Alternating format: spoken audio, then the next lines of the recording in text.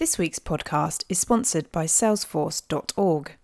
Salesforce.org is the dedicated team at Salesforce that delivers technology to non-profits, educational institutions, and philanthropic organisations so they can connect with others and do more good. Salesforce.org empowers higher education with its Education Cloud, a set of integrated solutions built on the world's #1 CRM. In today's fast-moving world, leveraging technology is essential to deliver the personalised, proactive and continuous experiences each student expects. But how can institutions embrace digital transformation, and how can they leverage technology to improve the student experience, achieve operational excellence and strengthen their relationships with the community they serve?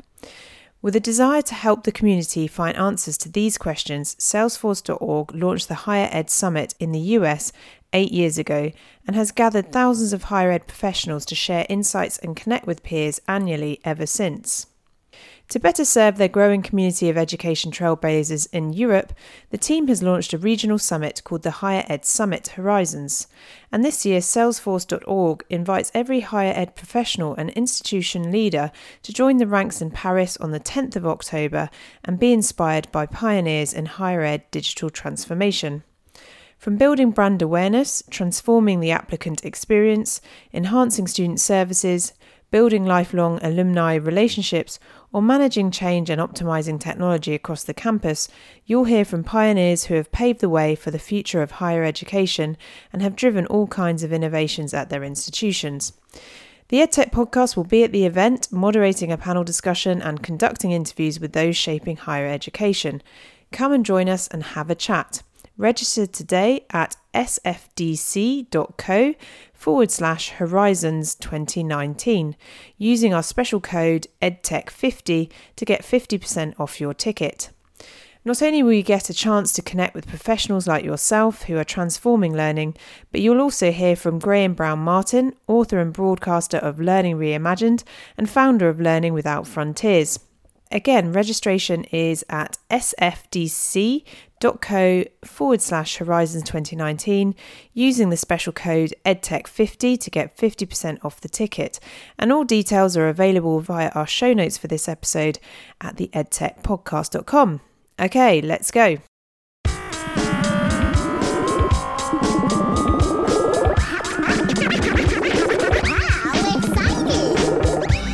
Hello everyone, and welcome back to the EdTech podcast, the show where we aim to improve the dialogue between ed and tech for better innovation and impact. Thank you for being patient as we took a short break over the summer and prepared for our next season. This week we throw back to a second recording from this year's WISE Summit in Paris. In this episode you'll hear from two speakers, Heidi Harju-Luukkainen, Professor at Nord University, and angel investor Khaled Helio. Both speak on the topic of the future of learning. We look at the impact of genetic disposition and geographic lotteries on learning, on the double-edged sword of international rankings, and the problem with coercion as the basis for learning. We also explore how to measure impact without creating norms and exclusivity. Professor Heidi Harju-Luukkainen holds a PhD in education, a special education teacher qualification, and a qualification in leadership and management from Finland. She's published more than 100 international books, journals, articles and reports, as well as worked in more than 25 projects globally. Harju-Luukkainen has worked at top-ranked universities in the USA like UCLA, USC, as well as in many Nordic research universities. She's developed education programs for universities, been a PI of PISA assessments in Finland, and functioned as board professional. Her research areas are early childhood education, justice in education, and international student assessment. Khaled Helio is an active angel investor, having backed mission-driven startups such as Uber, the first European investor to do so, Deliveroo, Student.com, Weir Labs, Soldo, Upgraded, Yumi or Bolt. He was previously the CEO of BigPoint, the largest gaming company in Germany, with over 500 employees and 400 million registered players, of which he led the turnaround and subsequent sale to Yuzu Interactive. Khaled is Tunisian French, an engineer by trade and an active promoter of entrepreneurship as a driver of economic and social development, notably in Tunisia, where he acts as a mentor and a coach for entrepreneurs and students. He is a United Nations digital leader. I hope you very much enjoy this discussion and the well-informed audience questions that follow. If you're listening around the world, let us know by dropping us a voicemail for our next episode via speakpipe.com/the EdTech podcast or via Twitter @podcastedtech. Have a great week and a great term. Let's go.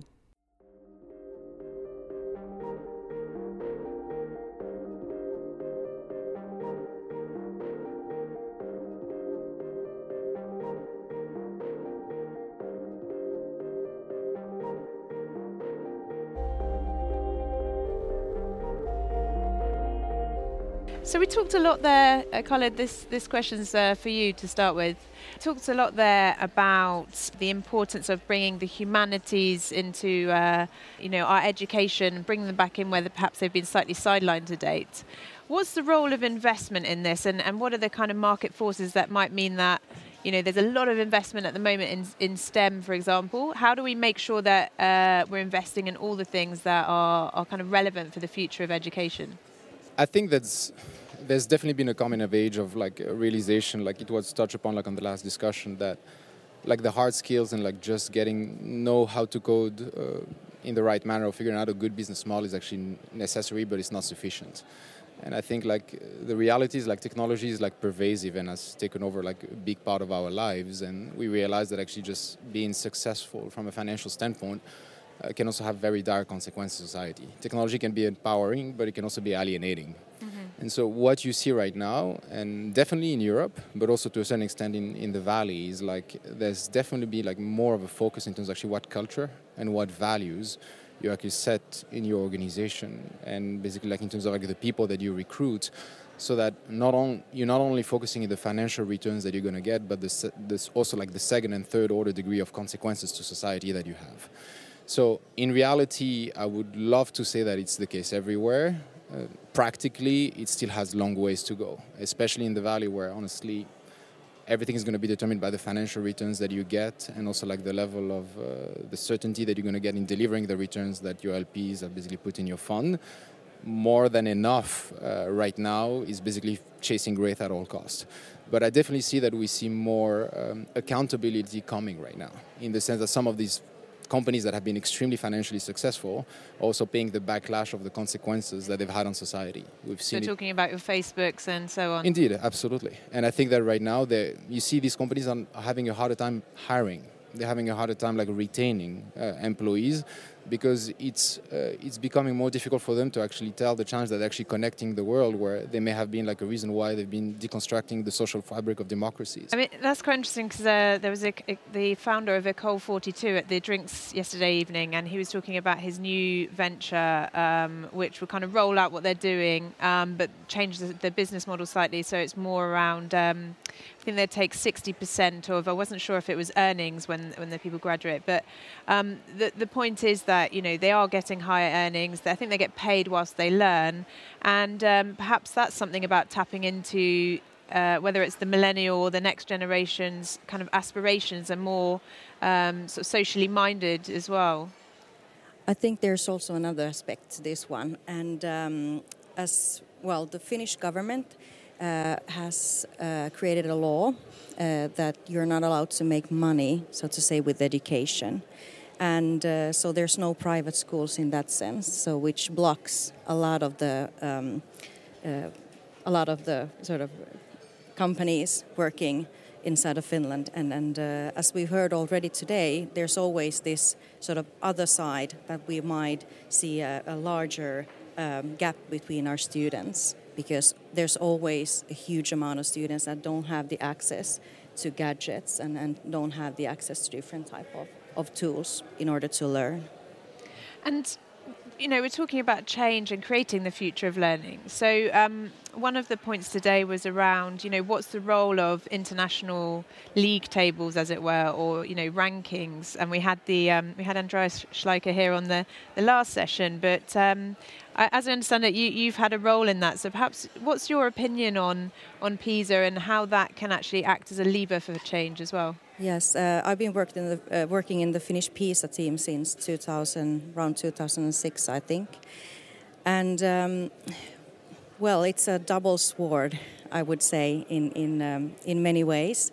Everybody who is involved in the PISA assessments or other international assessments really know how little we can know through the assessments.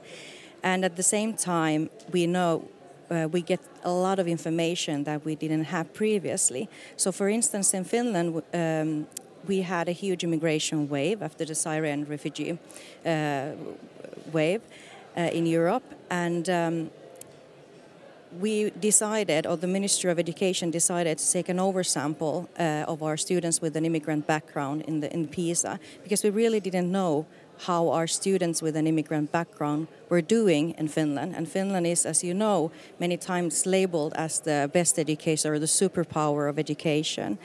And it turned out, I was in charge of this assessment, and it turned out that our students with an immigrant background are lagging 2 years behind the students that doesn't have an immigrant background. And I think here we can find some power with these type of international tools. They tell us a lot of information. They tell us a lot about things that we didn't know that exist and that we didn't ask. And so it can be a powerful sort of tool towards a change. But at the same time, for instance, policymakers very often use the PISA, TIMSS, PEARLS and other international assessments for their own agendas, so to say. And so there's a communications piece there as well, isn't it? Because people jump on it and say, Finland's amazing, and they don't dig into the fact that there's a gap between we have a lot of challenges. Work and and then the results and how long the gap is between. One of the questions today was about how we kind of foster learning. And as I understand it, there's, the piece around how important it is for children and adults to interact at a young age. And, one company I spoke to this week is called Oya Labs, and they use natural language processing to put a device not unlike an Alexa or Google Home in the house and listen into children's interacting with their parents and kind of basically assess to what extent is this quality interaction and then try and prompt further interaction. What are your thoughts both on things like that, and have you seen other interesting kind of educational technology innovations that you think would be useful to fostering learning? I think it's interesting. I think we just need to be cautious not to throw the baby with the water. I think that sometimes one of the biggest hindrances to learning is actually control, it's centralization. It's norms, and I think like trying to assess too much and control too much the development of a child or of a student actually can defeat the purpose. I think also the other challenge we're talking about a lot about how technology can enhance learning and can be broad innovation. I think we forget that some of the most necessary innovation is not a technology innovation. Mm-hmm. It's an innovation of business model. It's an innovation of incentives and providing there is so much more that we could do to increase the level of learning, and not just in terms of enhance or tailor and personalize, but broaden the access of the learning that you have right now. I think one of the biggest challenges that we have is the fact of the rigidity of the existing systems, of the fact that you have very constrained system that if you don't meet the basic levels, you have to be available from X hour to Y hour. Mm-hmm. You have to follow exactly the codes and the norms that we have set up. You basically don't feed the system, and therefore you get directed to a career that you're going to have to follow for the rest of your lives. Well, you know what? People don't want that. And actually the reality, there is so much talent that is available, but that doesn't get that first opportunity, which I see as a big issue in Finland is, you may have the ethics of conviction that basically education should be a public good available to everyone. The reality, it is constrained to a very specific set of people, and if you win the Geographic lottery or the wealth lottery, you're going to have access to it. The reality, a big part of the population is being completely left out and is being completely ignored. So being able to come up with a business model with a financial incentive that allows to bring in some of these people and make some money out of that in order to scale it, I'm all for it, because I'd be very happy to be told that I'm a financial investor, that I want to make money. If at the end of the day this money has been made and allowed to teach millions of students, and companies like Open Classroom or Leibniz School are doing it right now, I'd be very happy to be the scapegoat of that. You can sleep well at night. Oh, perfect. Well, we heard previously about the university's sort of responsibility in these type of sort of new innovations on this educational scenery, and in my role, I have assessed multiple startup sort of innovations on the educational scenery, and honestly, I must say that only a few of them are those type of where I would personally invest my money into. So, for instance, this Google, this talking, device, collecting information on how I'm interacting with my children. I could just throw it out of the window. I have 3 daughters, so I don't know how much quality. Yeah. I mean, if I understand correctly, you've invested in Uber, is that right? Yeah. So this is quite interesting because quite a lot of people at EdTech events, they start to talk about, but it's the Uber of education, or it's the Airbnb of education, or EdTech is the new FinTech. And it sort of drives me crazy a little bit because, really it's much more complicated. As you say, it's, it does take a lot of time for companies to do well. It's very difficult out there. So yeah, I mean, from the point of an investor, what do you see when you're investing in other industries versus the sector of education? I think that, notoriously, education has been a very difficult sector to invest in for a number of reasons. First, it's deeply regulated, and there's a reason for that. You cannot do like Facebook, move fast and break things when you're talking about the education of your children. Nobody wants to break the education of the children, and rightfully so. It's been heavily regulated. It's been very difficult to find business models that are sustainable and scalable. Because most of the time, education companies were selling to governments or universities with basically level of fundings that have been going down and sales cycles that have been very long. And so historically, they have been struggling to basically get there. That has changed. If you see over the last 3 years, you have a number of fundings with new models that have evolved. We mentioned Open Classroom, which is a digital and online education platform that really teaches students, 6 million students on a yearly basis, with a lot of free content that is available to everyone, but also degrees that take 6 to 12 months with a guarantee of employment down the line. You have the extreme version of that has been started in the US called Lambda School, where actually the teaching is free. You can join this program, and basically they get paid with a percentage of the salary that you're going to make down the line. And here that we're getting closer to the Uber of, in the sense that it basically confronts the problem with its face. We have massive demand of employment in the tech sector. There is an incredible shortage of developers, designers, and product managers. And at the same time, you have a vast category of people that is unemployed or is stuck in a career that has very little, basically, development potential with salaries that are lackluster. A junior developer in San Francisco gets paid anywhere between $120,000 to $160,000 per year. So basically, they bridge the problem by saying, we're going to teach these people for free within 3 weeks, 6 weeks, 9 weeks, and we're going to get a cut of the salary they make down the line. Ethically speaking, is it perfect? No, I don't feel extremely comfortable with having basically people owing part of the salary they're going to make to an institution. Do I feel better about the fact that the vast people are unemployed or basically stuck in a career they don't like? No, I feel worse about that. So I think these are the kind of innovations that we can see in education, and I think it's really vital right now. And how do you see a kind of time in the future, in the near future, where we could talk about agile schools or agile universities as a kind of mass thing, as a mainstream thing? Because part of the difficulties we were talking about is that a lot of this is centralized. So will it just end up being private schools and universities that kind of are running with what learners actually want? How do we make sure that the change is actually something that happens in most of our state schools and universities as well?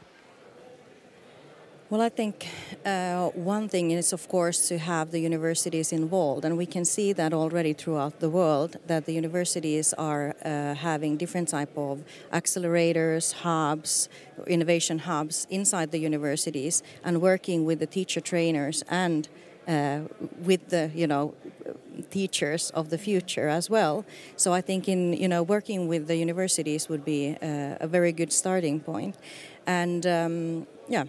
And in Finland, you're having an AI initiative for the general public, is that right? So that I think they're bringing on, is it 10% of the general public are learning AI, a sort of basic course, which kind of might help in terms of public understanding of some of these issues?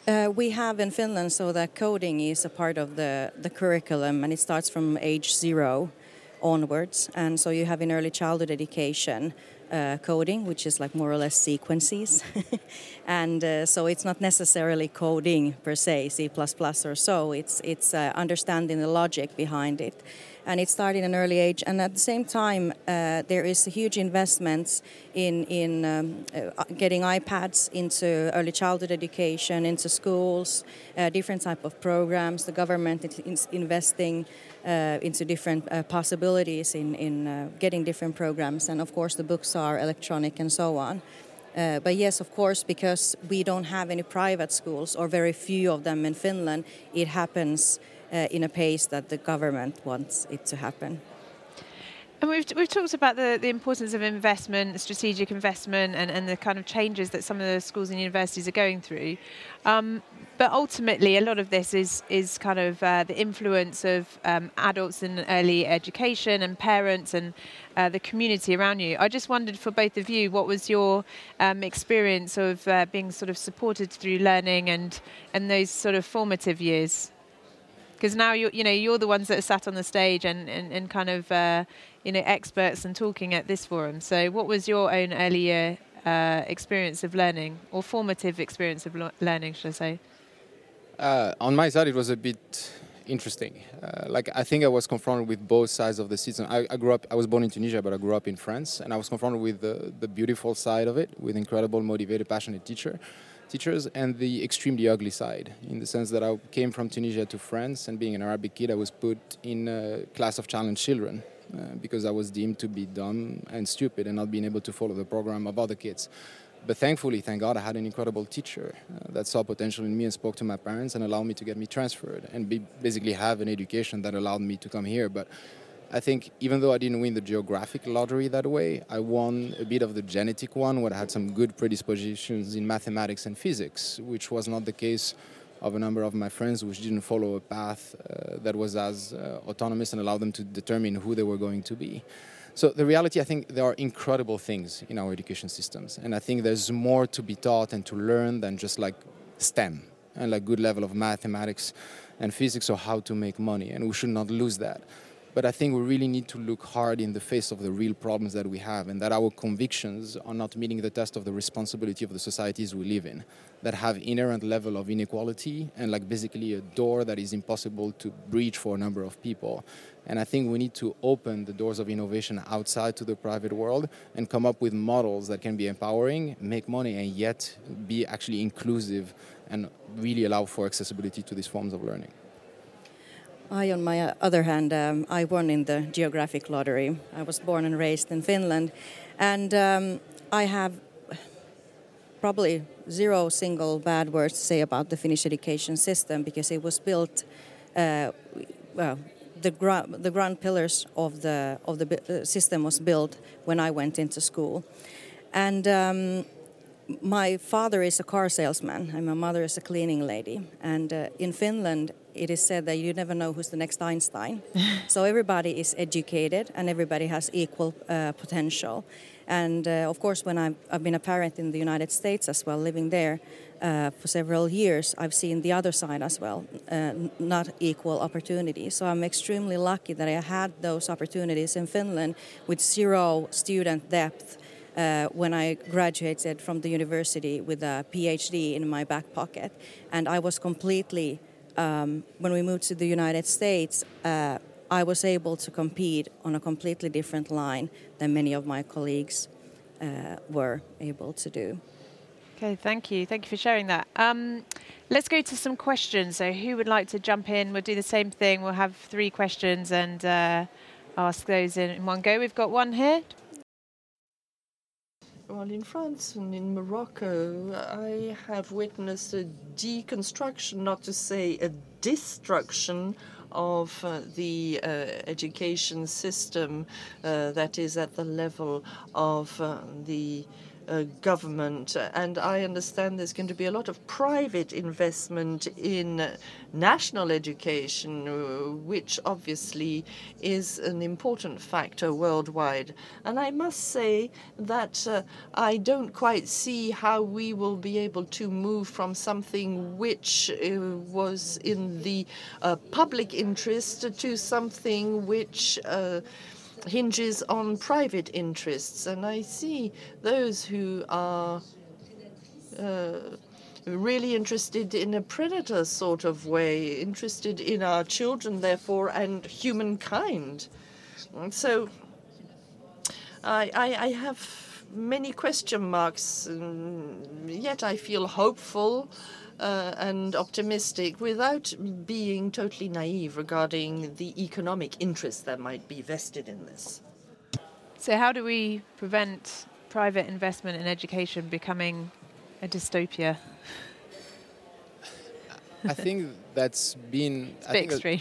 I think that's one of the reality, like the concerns are valid and they're important. The reality is like, as I hinted on earlier, the level of responsibilities when you're dealing with people's like education or people's health, for instance, like that's much bigger than when you're just doing like selling goods or like basically managing transport. The reality, I think there's one illusion or bubble that we need to break is the equation or the correlation between public being good and private being bad. I'm not saying that private is always good. There's definitely a lot of bad things in the private side. There's a lot of ugly things on the public front. I think in general, I rarely believe, we keep stressing, we keep insisting that innovation is important. Innovation doesn't thrive when it's centralized and when it's controlled by one entity. The reality, like if you had to do tests and like try many things, would you want it to happen in only one place, in one city or controlled by one entity? I don't think so. And the reality, it is not working. It is not working. Like we've never reached a state, like from a societal standpoint, where such a high percentage of the kids feel they're not going to have as good a life as their parents. In the United States, it's the biggest crisis they've ever seen. There's $166 billion of student debt, most of it being delinquent. I think the reality, there needs to be innovation. We need to try more, but we just need to be extremely careful about like the accountability that private institutions have and making sure that not everything can be done. And that the government and the public, civil societies also like stay on top of things. But I think we need to open the doors a bit more. I think on my I completely agree with you. It's an interesting question. And how I see it, that our teachers need to have the autonomy in the classrooms to decide what is important to teach and what is important to educate in this classroom. And with the responsibility comes also, or the autonomy comes also the responsibility of the teachers, so that the teachers in Finland, for instance, if my students are not doing fine, I'm the responsible for that one. And I have not been able to sort of find the right type of pedagogical, didactical solutions in order for them to thrive in the education. And when it comes to sort of other technological tools that are taken into the classroom, I think the teachers need to be those ones in the forefront who decide which one will work in this environment and which ones won't work. And I think, coming in from above, somebody selling the teachers that, you need to use this tool or you need to use this one and so on. It's not going to work and it's not going to be effective in the classroom. And I've been working for a teacher for more than 10 years and I love technology. It is an interesting one though, isn't it? Because you mentioned, coming here from Tunisia and being put in a class, but, equally so, if an algorithm is developed by a certain type of person with their own biases, say probably Western, maybe Californian, it could equally happen in that way if, it sort of picks up. So we have to be careful that just because it's technology, it doesn't just replicate the same issues we have in the kind of offline world. Absolutely. I don't think technology is good in itself. I think the challenge is so far you've only had one shot, which was your class. Mm-hmm. And the reality, if you failed that, your life was pretty much over. And that cannot be the case. I'm not saying that actually all algorithms are good, technology are good. No, technology can be bad, but I think we need to multiply the chances. And it is happening. Like for instance, like in Open Classroom, I'll give you an example. Like I just saw like the December report. There was like Anais, who was like a 27-year-old school dropout, who was working as a cashier. She basically took a maternity leave and took over 40 courses in developing. And she basically got a tech, she's become a tech worker. She's going to get a master's degree in less than 2 years. How often did you see that people going back to schools and finding a way in? The reality. I need to interview her for the 100%. podcast. Sounds amazing. Yeah, no, it is happening. There are like innovation and change happening, and the reality, a lot of it is happening on the private side. And there are also other options when you're talking about adult learning and so on. We have open universities, we have online universities. So there are plenty of opportunities for people to do in faster paces their master's degrees or doctor's degrees or whatever. So there are already options. Okay. Do we have any further questions? We've got three at the back, so we'll take all three. Yeah, okay. Right. I'm coming from the Ministry of Education in Azerbaijan. It's a small country in Caucasus, and actually I've been with the ministry for only less than 2 years, and ahead of that I've spent 12 years in the corporate sector, and that was mainly oil and gas industry. That's been BP, which is a British company. That's been Schlumberger, which is a French oil field services company.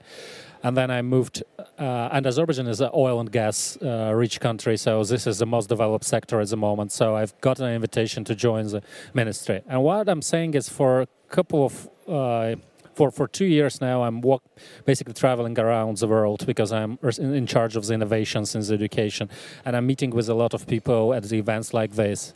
And what struck me just earlier today seems like a lot of things happening in education is reinventing the wheel, because from my experience of big corporate organizations, the ones I named and some others, a lot of things in advanced education and lifelong learning has been put in place in these organizations to get to their competitive advantage over other companies in the market.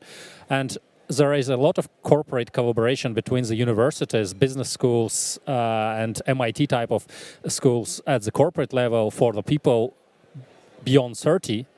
But when we're thinking of K-12 education or postgraduate education, undergraduate education, I think like teacher, if we take two separate groups, teachers at K-12 level, for instance, and the corporate segment, there is almost no connection I've seen in any country across the world. So my question is, what is your experience and what are your thoughts about basically not reinventing the wheel and thinking how to do things, but basically make the big corporations also responsible to share their best practices, to share their systems, their ecosystems for learning and development with public education organizations, and that might be some sort of solution. Thank you. Well, I have one point on that before I go to the panelists, which is maybe organizations will just go and do that themselves. So speaking this week with a company that once Tesla cars are off the manufacturing line, they're CAT scanning them, so doing like a kind of complete scan of them, and then modeling all of their parts so that engineering students can actually now use CAD design work, but with real cars and kind of manipulate. And I'm not sure how pleased Tesla is about this, but that's kind of their application of the technology. But yes. And a very interesting question, and there are already in place. There's practical training periods for students that can be done in different companies, and students can go and schools can work together with the companies like this. But of course, there's always a challenge when it comes to corporates and when you're collaborating with schools, because then we're talking about issues connected to equality. Does all of the students have the equal opportunities into these type of gadgets or designing car parts or whatever they have there? So I think here there should be a guidance from the government sector as well, because otherwise we will have areas with a lot of different type of tools in the schools, and some other areas we might not have them. think what I've heard as well from new universities that are setting up in the UK is that in the initial period, all of the industry partners are very excited. So you might start off with like 40, and then when it comes down to it, you might end up with 10 that are like really committed. So I guess it's trying to find those, partners that are actually serious about, their commitment. Was there another question? Yep. We have two, so we'll take both of those. Thank you. I heard a lot and read a lot about the Finnish model of education, and it's really a great example. My question is it possible to replicate, or has any research been done to replicate the Finnish model in societies which are ethnically heterogeneous, number one, or where the interests of the ruling regime are not harmonious with the interests of the broader society? And the societies could be large or small, but there may be a disharmony of interest, for example, in smaller societies between the ruling elite and the... So I'm just wondering if you have given any thought to these... Absolutely. It's an easy question to ask. Yes, thank you so much for your question. The thing is that there is already... firstly, it's an impossibility to replicate education system and take it to another country and to another context. That's how I see it. But we can take some parts of it, and we have companies, startup companies in Finland, for instance, that are taking their sort of the ideas of early childhood education, playful learning, and so on, to Brazil, for instance, and adapting it to their curriculum, teaching their teachers, and so on. So you need to do it in a larger scale. And not only, so you have to work with the ministries of the country, design the curriculums, and make sure it sort of fits in to the country's contexts. Bonjour, je suis... Good morning. I'm Ernesto from Salvador in Central America. Now, I feel there's something which is really interesting when you talk about the future of education. I used to teach technology. I've been doing that for the past 5 years in a French school, and my situation was a little out of the ordinary because I realized that I was allergic in a way. I just couldn't stand the basic set of subjects that need to be taught to all the students, because I felt that really stifled these young people's creativity. The attempt is to overly harmonize things. The idea being to educate people. So I suppose the question is, how do we move to a more personalized way of learning that doesn't stifle some people whilst, holding other people back? I see that we really need to stop feeding information into blocks for our students, and that's the starting point. And the information needs to be connected, and it needs to be I need to be in the center of my learning, because I need to connect the dots in my head, so to say.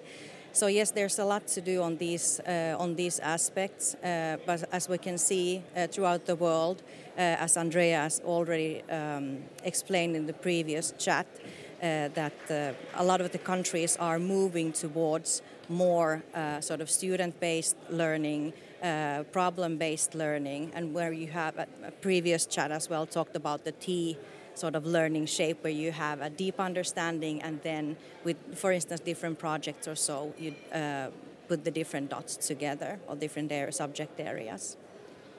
I think it's a tricky question. I think it's a tricky topic. I think that my personal belief is that coercion is really one of the best ways to hinder learning and hinders creativity. When you tell people you have to learn this, that's the best way to get a lot of them out, especially if you think like people, creative people, like entrepreneurial people. But you also face the challenge that like schools have an obligation to get like a certain level of proficiency in a number of very important subject matters. I mean, you imagine you set up like a problem-solving environment, but like 90% of your class get out of it with zero understanding of arithmetics or calculus. That's a deep problem. I think we're facing the issue that we've been too long focused on a one-size-fits-all approach. We need to teach all of these subject matters, and we need to reach a certain level of proficiency, which is why I'm also very cautious with the norms, because the norms are supposed to be like a way to make sure that you follow a certain level and you reach a certain level, but it becomes like a self-fulfilling prophecy where people focus more on the norms than actually the end result that they're supposed to reach, that people get educated and become self-deterministic. I think we need to see more of a solving problem approach on top of the subject matter teaching. I think I'd be cautious of having either one being exclusive.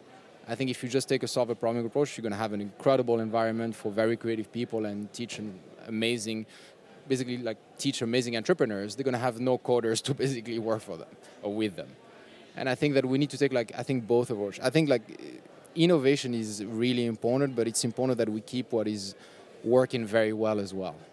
So I think if you can come up with an environment that you get a certain level of proficiency in very important subject matters, but also allow to have students take ownership of their own learning and have them motivated not only to get a grade, but to solve issues that they actually can relate with, we can come up with amazing results. Okay, we've got an extra question down here. First of all, thank you for your inspiring speeches. I have two questions, maybe in one, but what is for you the importance of early childhood education? Because we talk about the future of learning, and I don't know if you are aware about this, but the French government make mandatory the learning, like the school between 3 and 6 years old in France, like it's all new. And also, what is the place of the research within the school? Because I believe that we can improve education by also linking research, design process, research process, scientific and not scientists, families, caregivers, researchers, else professionals, and you know what I mean? Like how we can improve that, like how we can make better education by placing the research at the heart of the school, and also how we can improve the early childhood education.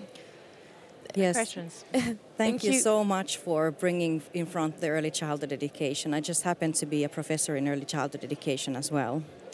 And we just came out with a book on early childhood education in 21st century, where we have the systems of 21 countries explained in the book, and different approaches to early childhood education. But we know that if we invest $1 into early childhood education, we get $6 back later on. And which also means that the early childhood education is one of the most important times during your life, and therefore those teachers teaching you should be on a high level. They should be well paid, as well as having the knowledge and skills from a university level. And when it comes to the research that is done in the schools, I think the teachers need to have in schools high enough of a level, sort of a research-based education in the universities. They are unable to teach critical thinking to our students if they don't know how the critical thinking, or if they don't know critical thinking themselves. And so teachers are researchers as well in their own work. Oh, sorry. How does it work in Finland? Like the school system starts at 6 or 7, or it starts before? It starts at 6, preschool at 6, and then in 7 to a real school. The real school. Okay, it's kindergarten before. Thank you. But it's an interesting one on the research, because they were talking about this on the other stage as well. But it's on the one hand making sure we're abreast of all the research, but then on the other, the reality of school and policy changes. And you know, if we implemented everything, then it's incredibly stressful for the people that are trying to like manage new styles of teaching all the time. So it's kind of, how do we make that process as easy as possible? And you know, perhaps in Singapore they have that time to actually reflect and you know, develop their practice. So. Yes, if I could continue the idea on that one, so that I see it is extremely important that the policies and policymakers in each and every country understands their responsibility, because if the policies are not good, the practice will also fail. so that, for instance, let's take the collaboration with the parents, which is very close to my heart since I've been the president of the parental organization in Finland. And if there aren't the collaboration is sort of optional, not written into the curriculums and written into the law, whatever, steering documents. It's optional for the schools to do that. And if it's optional, it won't happen. No, absolutely. Would you do it? No, it's an extra sort of. And of course, you should see also the benefit of doing it. But I would like to see stronger steering documents in many countries throughout the world. It's interesting because I think it's an absolute outrage that early years practitioners get. Well, certainly in the UK, they get paid hardly anything at all. But it's also reflected in the wider investment in edtech in early years. Outside of China, it's kind of, it's a bit like the over 60s at the other end. It's just not invested in the same numbers. What's your thought on that? Is that a scale issue? Is it? I think that relates to the problem that we have in the current society that we have, unfortunately. The reality capital follows yield and basically returns. I think we have yet to find models where we can actually justify this. But it's also a question of political courage. It's also about political leaders really making a point and making it a priority. And we have ways to enforce that. We just have to ask for it. At least in democratic societies, you can actually claim and basically push. But I agree there is massive underinvestment in that space. I think there is also a lot of lack of understanding from political leaders of how important and how critical it is. And it's also a challenge of a number of societies who are cutting down budgets in public investments. And so asking for more investment in that aspect, which is the reality, the longer it's going to take to have an economic return is also an issue for a number of these governments. I think it's the reason behind it. And Heidi, what was the name of your book again? Quick plug. That's a good question. So I've published so many, so I've already in the pipeline, I think 2 or 3. It's something like early childhood education in the 21st century. I love it. Don't even have a title yet. Maybe we should come up with that for the end of the... Yeah, it's already out there, but I can't remember. Brilliant. And we've got 30 seconds for a final question if anyone wants to be super quick. If not, please give a round of applause to our lovely panellists today. So thank you very much for listening and have a great rest of your day. Thanks for listening, everyone. If you're feeling like it, we'd love a few more rates and reviews to let other people know about what we're up to. If you're listening in and planning your events calendar for this year, there are many events coming up in September. In the UK, we've got the Association for Learning Technologies annual conference in September, the Times Higher Ed World Academic Summit, GES Indonesia, Dare to Learn in Finland, Didac India, the World Futures Forum, some events from Tomorrow Institute, and then further on into October, there's the OPI Festival, Educator Investor UK Summit, the Close It Summit in the States. In November, there is the Battle of Ideas, WISE 2019, the Association of Colleges Annual Conference, the VocTech Showcase, the Times Higher Ed Awards. And then in December, we will also be at the Reimagine Education Conference and Awards.